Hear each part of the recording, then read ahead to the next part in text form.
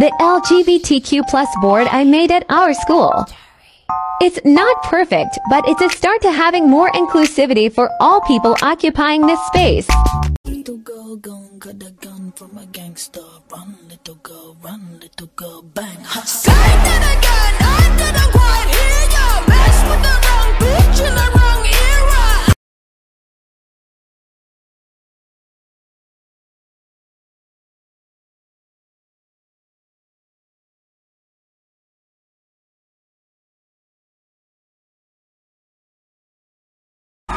Hands on the finger when you're rocking to the hands on the wall, hands on the wall, hands on your ankle, feet on the ground, let's go.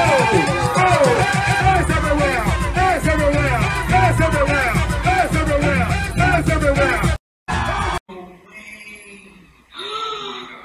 Move, everybody get out of the way. They're really aggressive. They're super aggressive. No, they fucking didn't.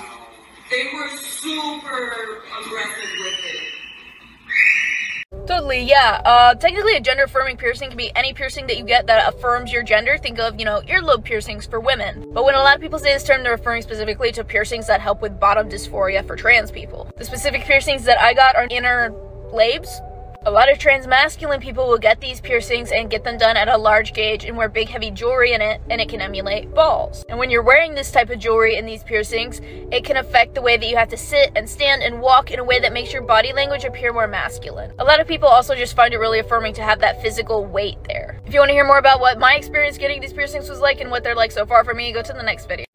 Hi, my name is Mark and I use he, him pronouns.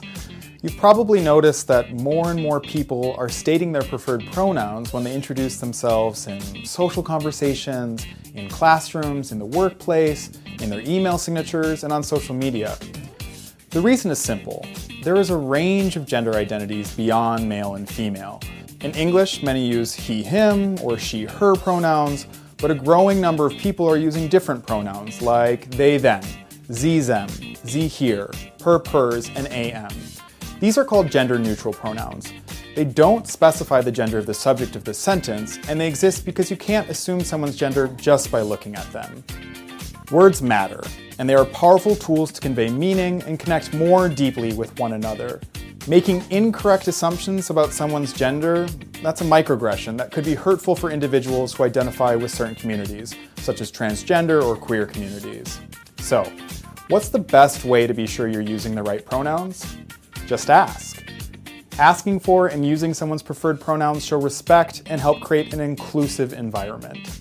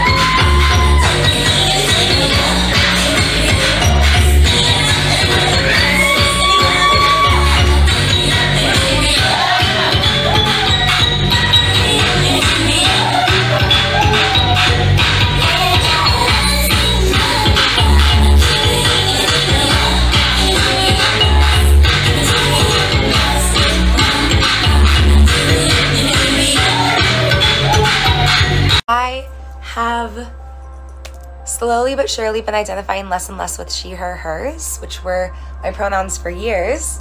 And for a while I was like, I guess they, them, theirs, whatever worked for me. But I've realized that we're all so inherently connected that what makes me feel most validated is when I and when others use us and ours and we.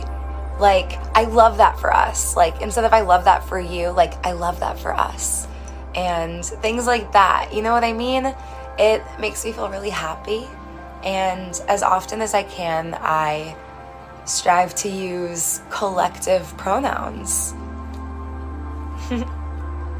When referring to one person, if you didn't feel comfortable calling them we or us because whatever you were saying specifically did not include you, you would likely use they, them, unless you had some other pronoun that you felt called to use.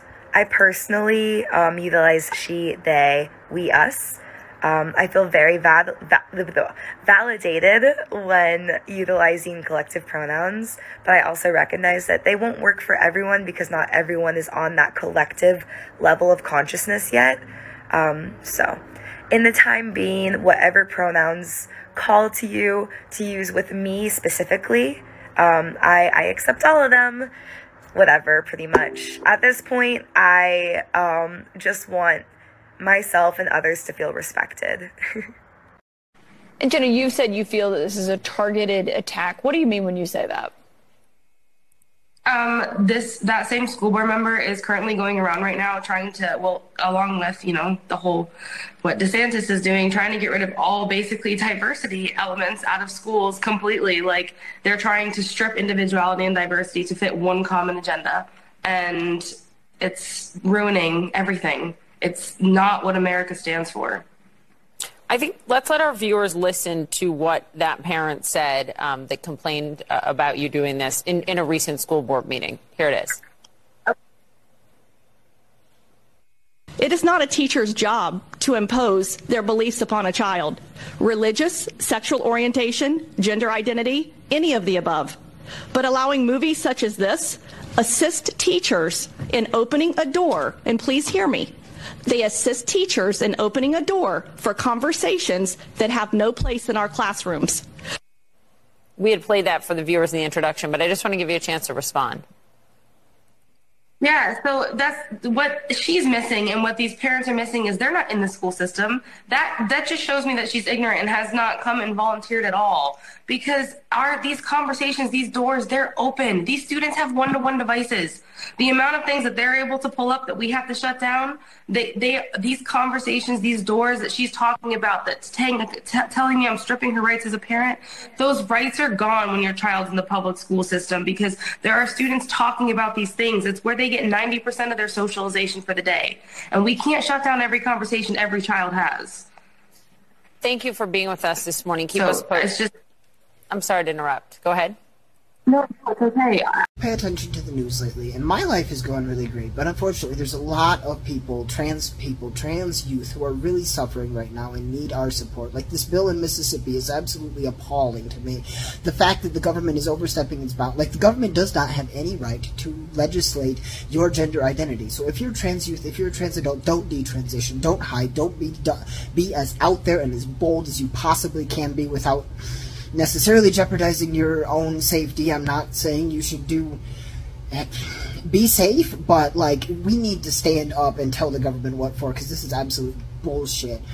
Don't detransition. If you're a medical provider, do everything you can to not obey the laws. These are unjust laws. They have no right to be existing, and the moral thing to do is to break them in whatever way possible. Like, there's parts of me that want to do things that I can't say on here to people that are doing this to people, and it really makes me so sad. And this the only thing that I hate in life is imposing suffering onto other people who don't deserve it, because I know what that fucking feels like. So I'm sorry for the late night rambling, ranting video, and I know I try to make a lot of positive, uplifting content on here, but, like, it does have to be addressed. And I tagged content creators in here. Go sign the petition in Josh's bio. Go follow them too for gay news. And stand up. Do whatever it takes. March in the streets. I'm going to be going on a countrywide tour, and I'm going to be wearing the trans flag as a cape, and I'm taking pictures in front of every Capitol building. In fact, I'm going to get me a couple, like, just so that I can protect myself, because I am not going anywhere. Like, I will fucking die on this hill, literally. I will give my life for the trans community. We're never going away. You will not win. It's impossible. We're unstoppable. They're scared. They're running. They're trying to legislate us out of existence because they know that they're losing this fight. I love you. Stay strong. Certainly don't take yourself out. That's what they want. We will get through this together. That's probably